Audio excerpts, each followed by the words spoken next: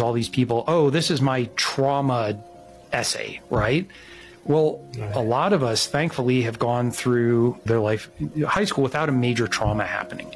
If that's part of your story, okay. But if it's not, you don't need to manufacture it. You don't need to feel like you're at any kind of a disadvantage.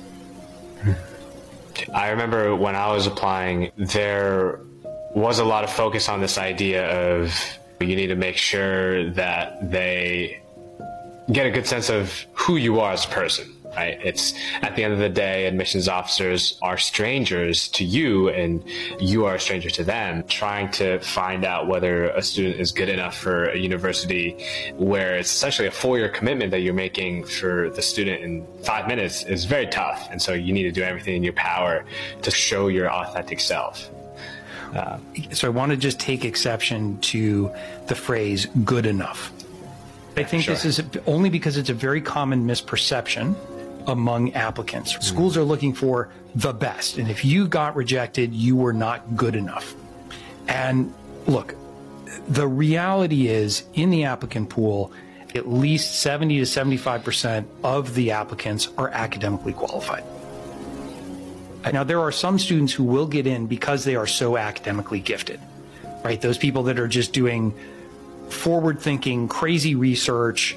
You've met some of those people, I'm sure, at Duke. You meet them and you're just like, wow, this person, like the synapses that are crackling in this person's head are just unreal. And that's the great part of going to a good school, is that you interact with people that are that deeply smart. But in general, there's two things going on. Number one, you have to look at it from the perspective of the school, because that's what matters. And the school is saying, we're building a class this year.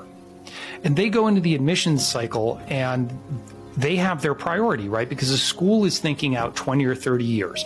What kind of graduates do we need to produce to change the world 20, 30, 40, 50 years from now?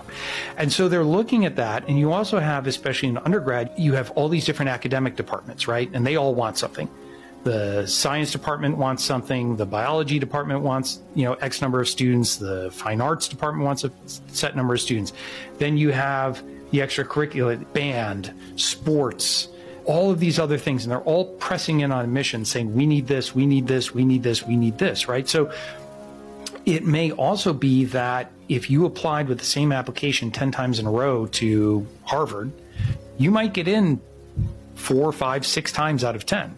But that one particular year, maybe they took too many students with your profile the previous year.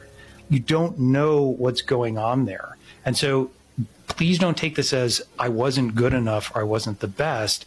It's you've done your best. If you've truly done your best, you will find a great academic experience for yourself. You will find a home for yourself. Shortcast Club.